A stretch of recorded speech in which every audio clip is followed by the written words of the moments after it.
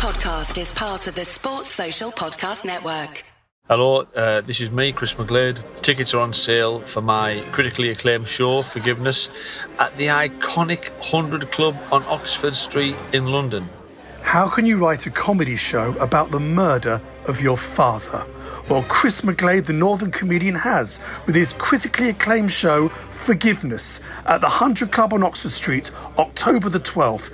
Tickets at biletto.co.uk or at the 100 Club. Chris McGlade, Forgiveness. Come down and see the show. Thanks very much. From the people who turned a niche Scottish football podcast into a critically acclaimed TV show on the BBC, it's Review from the Terrace, a pop culture podcast network. Hello and welcome to the Still Game podcast. My name is Bethany Tennick. Hello and welcome to the latest episode of the Scottish Rewatchable. Hello and welcome to Review from the Turnbuckle. Debating the best in movies, iconic TV shows, classic albums, peak era wrestling, and so much more. Some intern got fired for that. Be like, Jared! And what would you have done? Loved it. What a moment. What a moment. Review from the Terrace brings together a collection of professionals, pals, misfits, and special guest interviews. The one and only Ewan Angus. Big G Telfer. Director of Still Games, Michael Hines. That's Review from the Terrace, a newly created podcast network with at least 2 shows dropping every week. Hi neighbour, good to see you man. Good to see you man. It's been a long time man. Many people will say it's the biggest moment in the history of wrestling. It's about 35. Find us on Acast or wherever you get your podcasts. Hello and welcome to Stop Hammer Time. My name is Phil Whelans and with me this week are Jim Grant. Good evening. And you know him as Director of Newsroom Innovation at The Telegraph. Jim, you know him as Furry Face, I believe. I don't know why. I don't think Dan knows why. Do you know why? Is that a... I'll move on. Anyway, before we start today's podcast, I just want to take a serious moment I'll just say it. Last Sunday, with the time approaching midnight, the time in Hong Kong, footballer Mark Noble was soundly asleep and dreaming about a sandwich, when suddenly, and without warning, he was shaken violently awake by a group of identically dressed men, whilst another bellowed commands at him in what may have been Scottish, or possibly Farsi.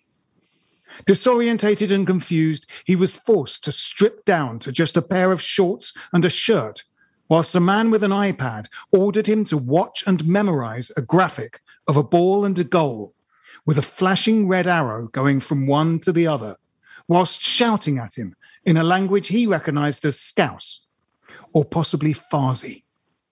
Anticipating the worst, that the ball was him and the goal was a military airfield, he feared that he was about to be bundled into the back of a van and that within hours he would be interned at Guantanamo Bay, never to see his family again. Instead, he was pushed onto a field and forced to take a penalty. Fania Kendricks of Amnesty International described it as an egregious abuse of Mark's human rights. This injustice cannot stand, she said. We call for the immediate release of Mark Noble and for free and fair elections in East London. UN independent expert on the rights of older people, Henrik Jensen, says that ageism is so pervasive in society that the public humiliation of a venerable older person is now no longer the exception, that discrimination and marginalization of our elders are the norm. Also, said a furious Jensen, he should have whacked it straight up the middle, like Dixie would have done. Dixie was great. We're sort of seeing, games last season, some of our sort of games where, the Fulham game where we rode a bit of luck and won it 1-0, the Sheffield United game. Last Thursday, obviously, there were sort of a catastrophically bad back pass, though Antonio was really quick to get onto it, and then giving up the ball in a dangerous place in midfield and turning over at the wrong time.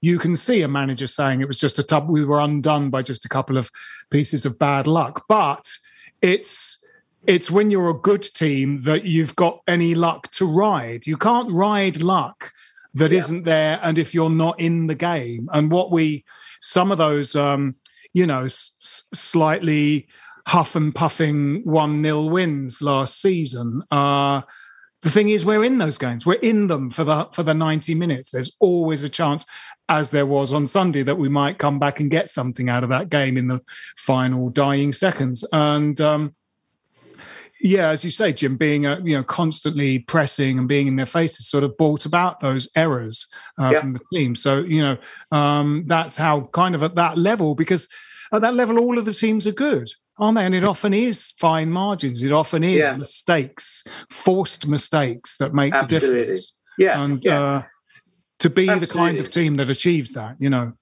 Yeah. I was going to say, I think the thing that really impressed me was, as you mentioned, Jim, those kind of fringe players coming in, and we didn't look any weaker. And I think squad depth has been our real Achilles heel for the last probably 2 or 3 seasons. And we've finally made some signings that give us that bit of depth. But even, like you say, fringe players like Fredericks, Lanzini come in, and they're so well coached and so well drilled in that system that it appears that it didn't really matter who's playing in those positions. They know how to play as a team, as a unit. And I just don't think I've really seen that at West Ham I'm not sure I've seen it in my lifetime. Absolutely not. You saw that in some of those. So we were talking about this last week, some of those kind of Carabao Cup games where we had sort of various mixtures of sort of players that can't get in the team, like Yarmolenko and Lanzini, but also some youth players coming through. But they seem to all know the system. They looked like they knew what to do. They knew what to do when they got on the pitch. It's just fit that shape. It's a cultural change that is, as we've said, before, clearly down to Moyes and the backroom stuff. So, you start to cast your minds back. When was the last time you remember a West Ham team and you've come away going, well, we were well spanked and they were just a better side and we weren't good enough? Or, which we've said so many times over so many years, or, we didn't turn up. We were just expected to be able to, turn up and win, and we didn't, and then we didn't. Which absolutely. Again we're used to. I would say the last time I can remember thinking, oh, that's a typical West Ham performance, was the 4-1 away defeat to Everton at the start of last season in said Carabao Cup. And who played in that game? Noble, Snodgrass, Anderson, Allaire. Yesterday's men, really. And the new guys have come in.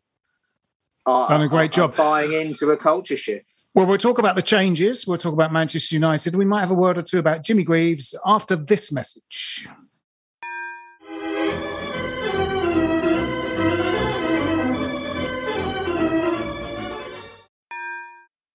Welcome back. Yes, now that there were quite a few fringe players, it was sort of it was slightly concerning that the players that we feel we work the hardest are the ones that weren't rotated.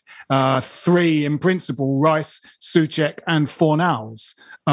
It was good to give Soufal a rest, obviously, with Manchester United coming up. But yes, I mean, that has to be sort of addressed at some point. We do, in theory, have the players to give them a rest now that we have Kral. But we were back to our, obviously, with the exception of missing Antonio, we were back with our sort of first 11 for Manchester United. And what do we make of the game, Dan? Well, it's hard to look past that final 5 minutes, really, isn't it? But I think if we can kind of think about the first 88 minutes, I mean, it was a cracking competition. I thought we were competitive, which is what I really wanted to see. I think the so-called Big Four was, again, very much Moyes' Achilles' heels last season. He looked intimidated when we played Man United, when we played Liverpool, when we played Man City, and when we played Chelsea.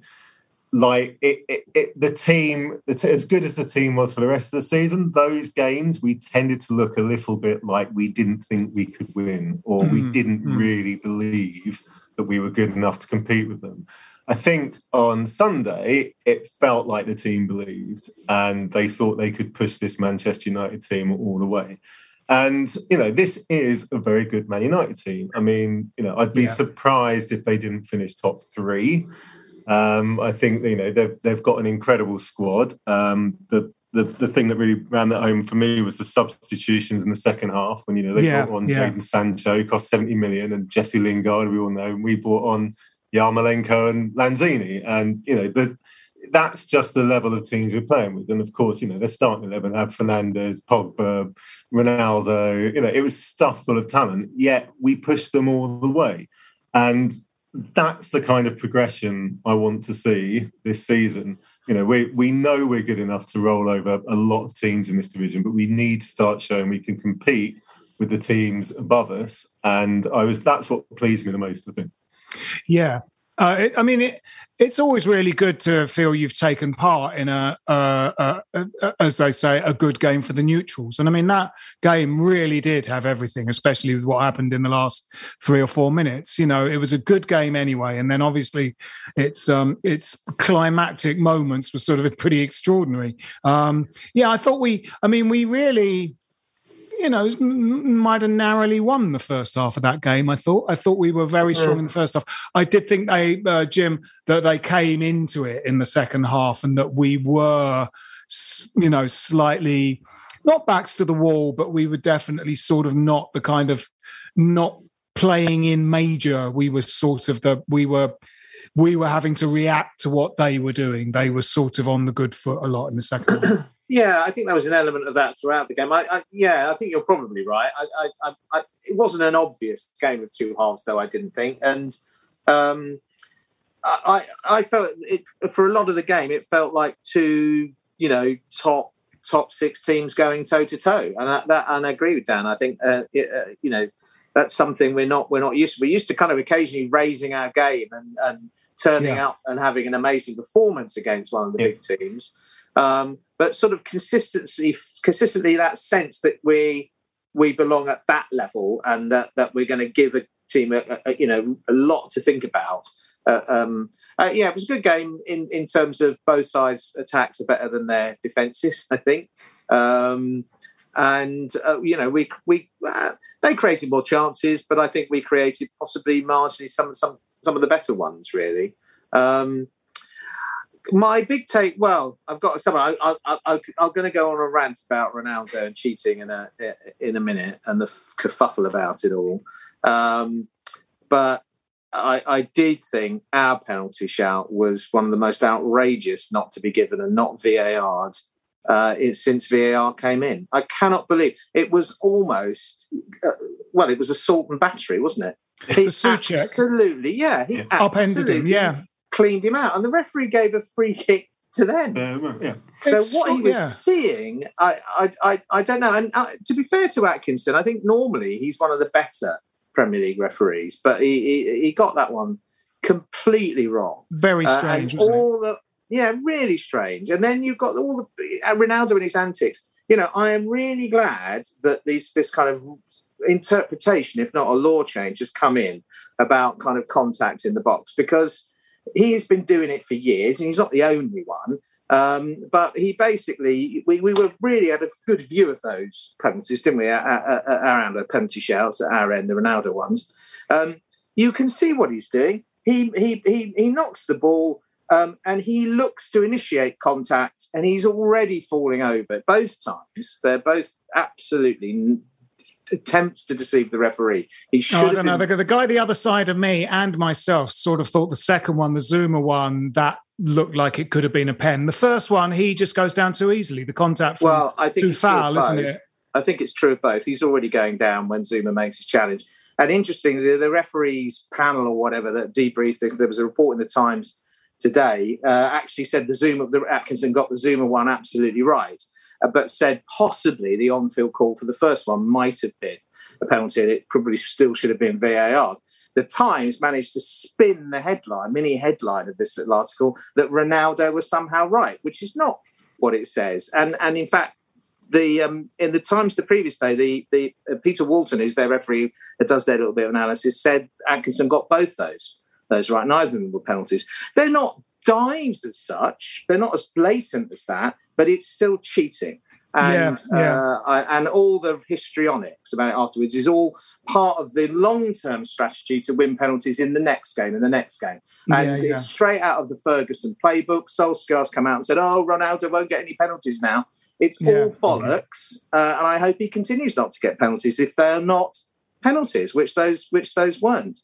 And my other big takeaway is that I think Areola needs to get his chance at goalkeeper, because I've been a little bit uncertain about Fabianski for some while now, and he was definitely at fault for their equaliser, I would think.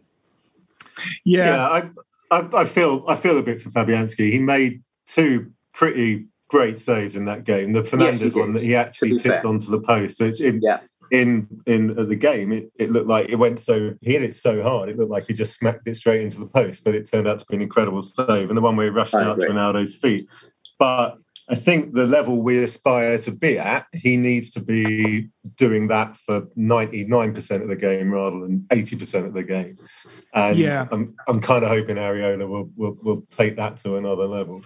Yeah, he needed to hang on to that one, didn't he? I mean, when it just came out sort of, to Ronaldo, it sort of needed to sort of, he's either got to kind of parry it out of his grasp or hang on to it, and he did neither. It's a goalkeeping error, as I think I think for a while now he doesn't command his box well enough and doesn't come off his line decisively enough, and there were a couple of instances of that, and I think the one where Zuma had to kind of backpedal and head it out, where he could easily have come and claimed the ball, actually just was didn't directly lead to their goal, but then they got possession back, and that led to the Lingard goal. So, on our bench, we've got apparently, statistically, the number one shot stopper in European football last season. So I think he certainly will play tomorrow night. I can't imagine he's not going to play tomorrow night. And I think if he has a good game tomorrow night, I personally, I'd like to see him. I'd like to see him start against Leeds. Yeah, I'm surprised he didn't start in Croatia. I thought that would be the perfect time to bring him in. But he wasn't ready for the game, which is a little bit, not quite sure what he meant by that. But considering he's been with us for most of pre-season, I thought that was quite a weird thing to say. Yeah. Ironic in the light of he wasn't ready for the game, but I will send on a player who hasn't warmed up to take a penalty. And actually that's my third takeaway, because you have obviously referred to it, but it was very funny. But I do think that was a shocking managerial decision. As you know, I'm a great Moyes backer and have been all the way through, even in his first spell, and never wanted him to go after that first spell. But God, that was a stinker. And, if we should have learned. Crikey, everyone was watching the Euro final, and that the mistake that Southgate clearly made. And it's the same thing. Statistically, he might be your best penalty taker, but he's completely cold. He's coming into he hasn't warmed up. He has. It's the mental focus as well. Just let someone in the heat of battle take that, right? Rice has got the ball. He's got to be able to take it. It's a bad error, and Dublin made the point on Match of the Day that what message does it send to Rice as well in terms of kind of trust. So. That was a real stinker of managerial decision, whichever way you spin it. And if Noble had scored, it would have been the wrong decision. What you wanted was either Rice or, I don't know who else takes penalties. Bowen, I imagine, might take a good penalty, but also Thomas Souček, just bring out a pair of starting blocks for him to hit the rebound. Cresswell can hit a bit of dead ball. I'd say add Yarmolenko to that list and Cresswell. I mean, Yarmolenko's taken 20-odd penalties in his career. Souček's taken almost 10. Bowen's taken 7, and they've scored the majority of them. I agree with you, Jim. I think it was an awful decision, and I'm just really surprised, given how methodical and prepared and by the numbers Moyes is, that he made a really un-Moyesian gamble. Yes, he is a little bit. He's done one or two sort of sentimental things sometimes. When he it felt like, because Joe Hart had the opportunity to go to World Cup 18, he said it's almost like Moyes went, I'll do my best. If Adrian makes a mistake, you're in. Adrian makes the tiniest little mistake in one of the guys. And then we have Joe Hart for like quite a lot of the season, who is fucking awful. Terrible. And Adrian has to come back to finish the season. And, Moyes was only the manager for half a season. So, sort of half of that half a season, we had Joe Hart in goal when we'd started with a perfectly good goalkeeper in Adrian. And I think he had made a kind of slightly sentimental promise going, this is probably your last stab at getting into the squad for the World Cup. If I can help you in any way, I will. And what he did was like let him play and then let him let loads of goals in and have to drop him again.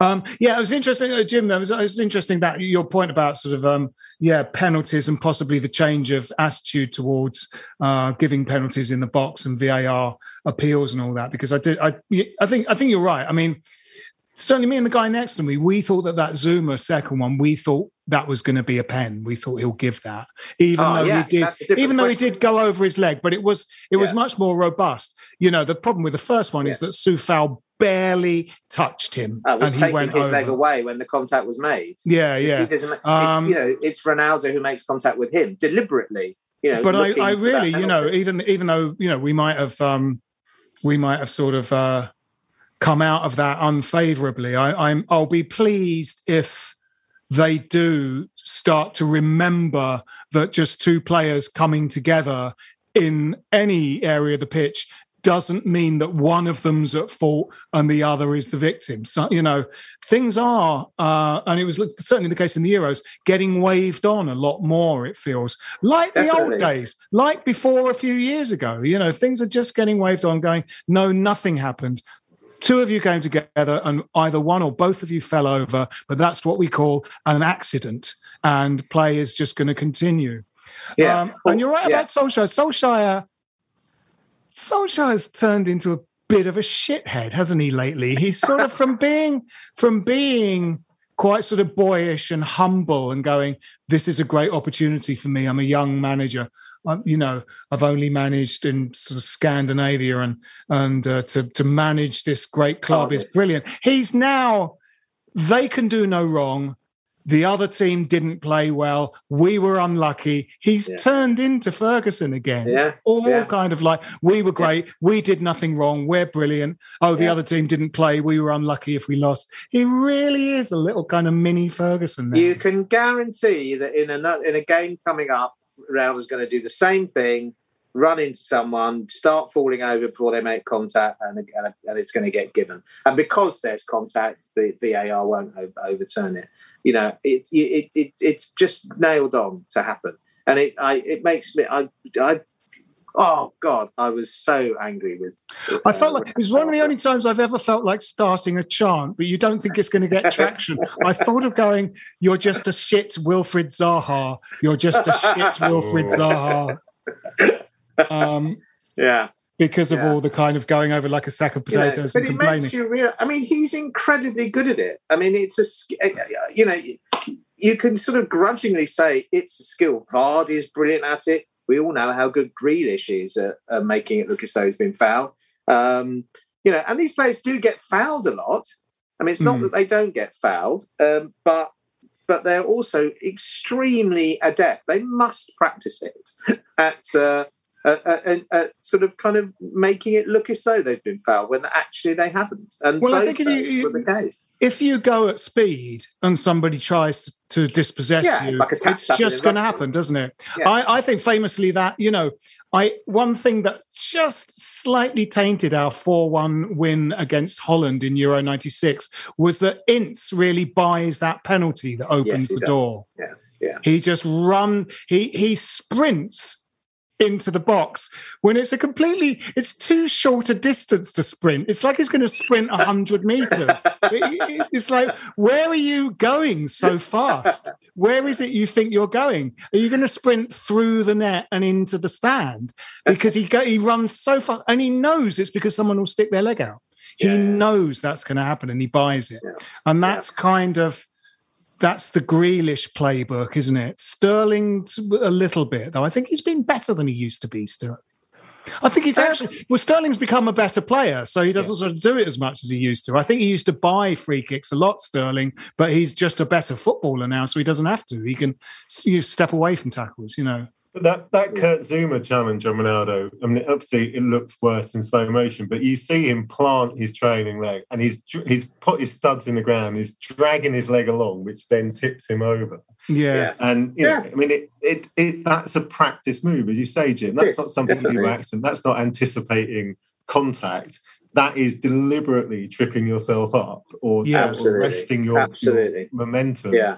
Making you go down. I mean, it's and I'm like you, Jim. I'm glad he got called up on it and called. I mean, absolutely, technically, according to the letter of the law, they were both yellow card offences, in my view. But you can accept that they're not going to give them because there is contact. They're not a kind of clean, neat, obvious dive with no one in, which is the only time anyone does get yellow carded these days.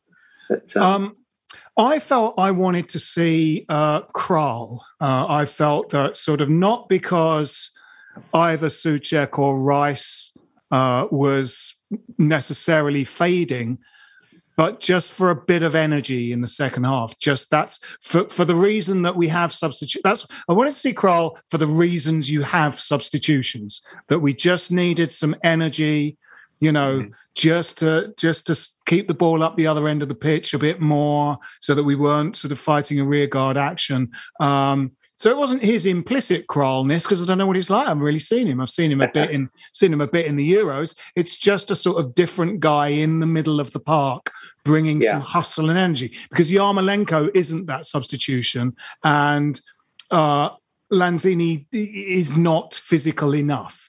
Lanzini does work hard, and he is a scamperer. He puts he'll put a lot into the game, but he just doesn't have that kind of physical presence. And it could have really helped us to just have an injection of energy in the middle of the pitch. Yeah, I think Souček has looked tired in the last 15 minutes of games up to now. I think on Sunday he looked tired from pretty much after the first 15. I think the number of minutes he's already played this season with those 3 international games, including that ridiculous friendly with Ukraine. Why is he playing a friendly against Ukraine? Third game in international break. Yeah. He looks knackered, and as we know, that energy is so much a part of his game. If he's even 10% off, I agree. But I thought the most notably jaded looking one on Sunday was Fornals.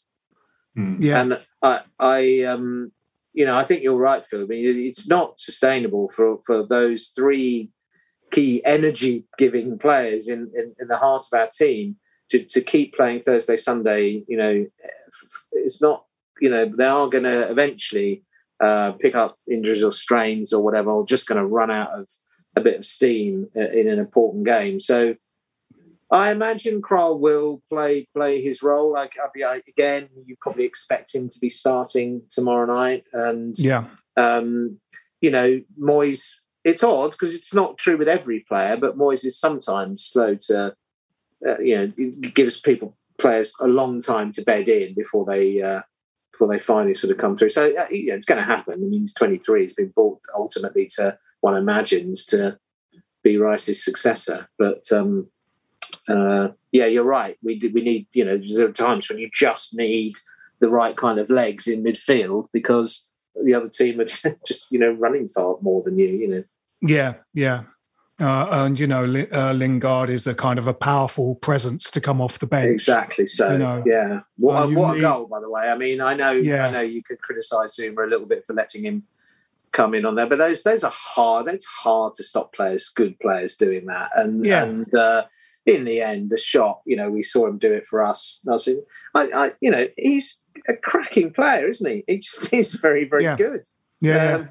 I mean, I'm sort of secretly pleased that he's kind of, you really thought that the death knell was being rung for him when they got Cristiano Ronaldo with all the other sort of attacking midfielders. And Sancho, yeah. All the other attacking midfielders they've got. You thought, Jesse's just like, he's obviously just planning to run his contract down or something, and like if he plays, he plays. But in fact, he scored against was it Newcastle? He scored in Ronaldo's debut, didn't he? Yeah, that's his second goal. Yeah, definitely. And But also played that disastrous back pass in the Champions League last week. Yeah, bewilderingly bad back pass, wasn't it? Very strange. But yeah, you'd want to see Kral feature, wouldn't you? Otherwise, I would. You know, I was just saying for the sake of energy, like I don't know if we just slightly sacrifice one flank and put Fredericks on and just tell him to run around. Do you know what I mean? Like just chase the ball. You know, I remember a game where just for the sake of fresh legs, Masuaku came on as a sort of like minister without portfolio, who just came on to be in the midfield. He started doing all kinds of stepovers in central midfield. Yeah, it was hilarious. And we were winning the game fairly comfortably, I think. Yeah. I can't remember what that game was. No. It's very funny. Talking of, I mean, I think it was the first time you've seen him in the flesh, Phil. So what did you make of Vlasic? Yeah, I thought he looked good. I thought his little cameo the previous week looked good, and I liked him. I thought he was good. He's got good energy, good hustle. He's like the other player. He's like players we already have. He's very like Bowen, isn't he? In many ways. Yeah. I think Bowen has been really good at the beginning of this season. Yes, terrific. And you know, he hasn't scored, but you know, which is a shame. But he has a good engine, doesn't he? He has a good engine, good energy. He's strong as well. He's physically strong. He holds the ball up well. You know, puts in a tackle. I've been very impressed with Bowen. I've always liked him, but I think he's you know, because some of them were on international duty and you know were perhaps didn't hit the ground running, but he's come back really strong, really good. But yeah, Vlasic looks great, and I mean, I think there's you know, we don't have to be too worried if you know Antonio tweaks a hamstring. You know, I think that between those guys, they will score. They should score. You know, he is a huge asset, Antonio, obviously. Yeah, it's trite to say it, but we really missed him on Sunday when United stepped up their press. We just could not retain the ball towards the end of the second half. Really, we were just lumping it forward, and it was coming straight back to us. And that was the moment where you really needed that physical presence up front, just to get the ball, hold it up, let the midfield push out again. And we just didn't have it, and it kept coming back. And I think Bowen's fantastic, and I think he's really gone under the radar this season because he hasn't scored yet. But the work rate that he goes through is insane. But you know, bringing on Yarmolenko to kind of play that role up front. I mean, it's like when a dog runs on the pitch. You know, everyone's kind of excited when it gets near the ball, hoping it will do something a little bit random. He just can't operate at this level anymore, and he can't play that, or certainly not at the way we play. He can't play that role. It's the physicality and intensity of the league, because he's actually got fantastic feet and a great football brain, I think, in many ways. You know, and he sees past it. There's a value in him, and I think there will be a value in him in some European games as well. But I agree with you about, you know, is that physical intensity and pace of the Premier League. He's never really been completely suited to that, actually. No. But post his Achilles injury, he's lost a bit of pace and a bit of kind of... Yeah. But he's still an absolute stalwart for Ukraine, and had a good Euro. Yeah, there would be a system in which, you know, I mean, we got Teddy Sheringham when he was probably about 39 and had him until he was about 41. And, you know, you could see how Yarmolenko could operate in a similar way to Teddy Sheringham if you were playing two up top. You know, Sheringham would never be kind of on his own with five behind him. You know, he sort of needs a strike partner. He needs to be the sort of slightly more withdrawn of a kind of front two, in the same way that McAvenny was. Not that they're similar players at all, but you know. Yeah. The other thing about Yarmo, of course, is, you know, a few minutes here and there is not much, considering he is one of the better paid players on the staff, isn't he? He's on a lot more than some of the others who are playing, you know, 90 minutes week in, week out. So he's a bit of a luxury we can't afford to a certain extent. And I'm sure if they could have unloaded him, they would have done in the window, I think. So. Just to free up money for wages for other signings or another loan signing potentially. So, you could imagine him going in January, I think. And certainly at the end of the season. Just before we wrap it up and to talk about, since we're on the subject of strikers, and one of our great strikers, we perhaps didn't get him at the best of his career, but Greavesy left the building this week, and he. It was sort of great that he had that second career as a TV personality.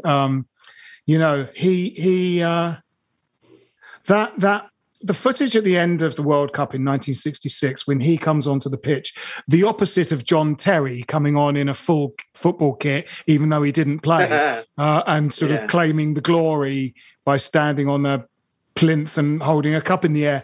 Greavesy comes out because there's no substitutes. Greavesy comes out in a suit, wanders around the pitch, shaking hands with everyone. He's obviously pleased, but just the fact that he's not even in a kit because they weren't, they didn't use substitutes, they weren't on the bench. It's just such a sad moment that, when he's like probably the best striker in Europe at that particular time. Yeah, it is sad. It's a shame, of course, that, they didn't have a kind of more enlightened substitution policy, because probably, he would have got on and felt part of it at some point, you imagine. He was. I never saw him in the flesh. Although actually, when I my first game, probably he was still on the staff. But I didn't see him play in the flesh. But clearly, his record, he's right up there in terms of kind of European football. So if we leave out kind of Maradona and Pele in terms of and count Messi as European because he's played all his career in Europe, he's one of four just standalone, strikers in our lifetime, isn't he? It's Müller, him, Ronaldo, and Messi, isn't it? I mean, those four, and he is absolutely in that company. And he's playing on worse pitches with a heavier football against clogging defenders who were allowed to properly kick the shit out of you. You couldn't win penalties the way that Ronaldo and Messi and co have won penalties. He was mustard, wasn't he? I mean, he just was. Yeah. And better international stats, even though Rooney might have scored more goals. He's just a kind of flat track bully, really, compared to Greaves. Greaves was scoring goals against quality opposition. Yeah, not meaningless friendlies and a lot of players. Exactly. Yeah. San Marino and Estonia and whatever, So I just, I mean, and the way he came back from adversity in terms of his alcoholism and so on, is something to be admired as well. What a grand old man of football. Yeah. And I'm of that generation that knew him as a TV personality rather than a footballer, and it was quite a surprise to discover that he actually was this incredible goal scorer, because he was just he wasn't just, he was an incredible Saturday ITV sort of light entertainment presenter. To have those two acts is great. But a lot of the old football journos that I'm friends with on social media have been swapping sort of stories about him meeting him and their parents meeting him back in the day, and by all accounts, he was a gentleman off the pitch as much as he was a kind of lethal striker on it. So yeah. I mean, that's one thing that people sort of forget about that England team was that not only they're possibly the best striker in Europe at the time, but we had the Ballon d'Or holder. We had the current footballer of the year in our team, because Charlton was the European footballer of the year in that team. So it's an incredibly high functioning squad of players. They're an extremely good team, and that's sort of why they win it in the end. It's a hard game against Germany, but we make their defenders' lives hell in that game. And of course we score 4 times, Yes, anyway, so hats off to good Jimmy Greaves. It was a great Just a brief footnote, there's another farewell, of course, today, and that is to Winston Reid, who has left the club by mutual consent. It's a sort of slightly sort of not with a bang but a whimper end to what actually has been a brilliant West Ham career. I mean, we loved him, didn't we? We absolutely loved him. He was terrific. That last goal at the Bowling, which he will that's forever go down in folklore for. And the one against that goal Millwall against Millwall as well. Yeah, absolutely. Can't take it away from him. I wonder, is he still at Brentford? Are they hanging on to him? No, he came back. Right. I imagine trying to force his way back into the reckoning, but he's still going to try and find a guy. I think he'll still do a job for a team in the Championship. Yeah, Championship team. Absolutely. Yeah. He's not that much older than Craig Dawson, is he? He's 33. Dawson's coming up for 32. Yeah. It seemed, he's been unlucky with those injuries in the latter part of his West Ham career, wasn't he? But really was a top-notch central defender, really good. He sort of got better and better, didn't he? Yeah, he was always linked with Arsenal, wasn't he? Arsene Wenger was a massive fan and was always trying to. He was always one step away from joining Arsenal. I mean, he was at his peak. He was superb, absolutely superb. He had good feet, didn't he? Good feet and carried the ball out of defence. Yes. There was a little bit more to his game than just defending. And he had that kind of Kiwi, never say die, body on the line mentality. That they kind of somehow, kind of drum into them in school, I think. Yeah. It's a real shame that accident sort of robbed him of like a couple of years of football, didn't they? Yeah. Really was missing for like a couple of years. It's very tough. But, a sort of Darren Anderson, like sort of late blooming in the lower divisions is not out of the question at all, Very possible, yeah. When Anderson went up north and played for like Bradford or someone, he was never got injured. Injured. Played a load of games for them, never got injured. It was extraordinary. Anyway, that has been it for this week's Stop Hammer Time. My name's Phil Whelans, with me being Jim Grant. Cheerio. And Dan Silver. Farewell. Come on, New Irons. This is a Playback Media production. Get all the associated links for this podcast at westhampodcast.com. Sports Social Podcast Network.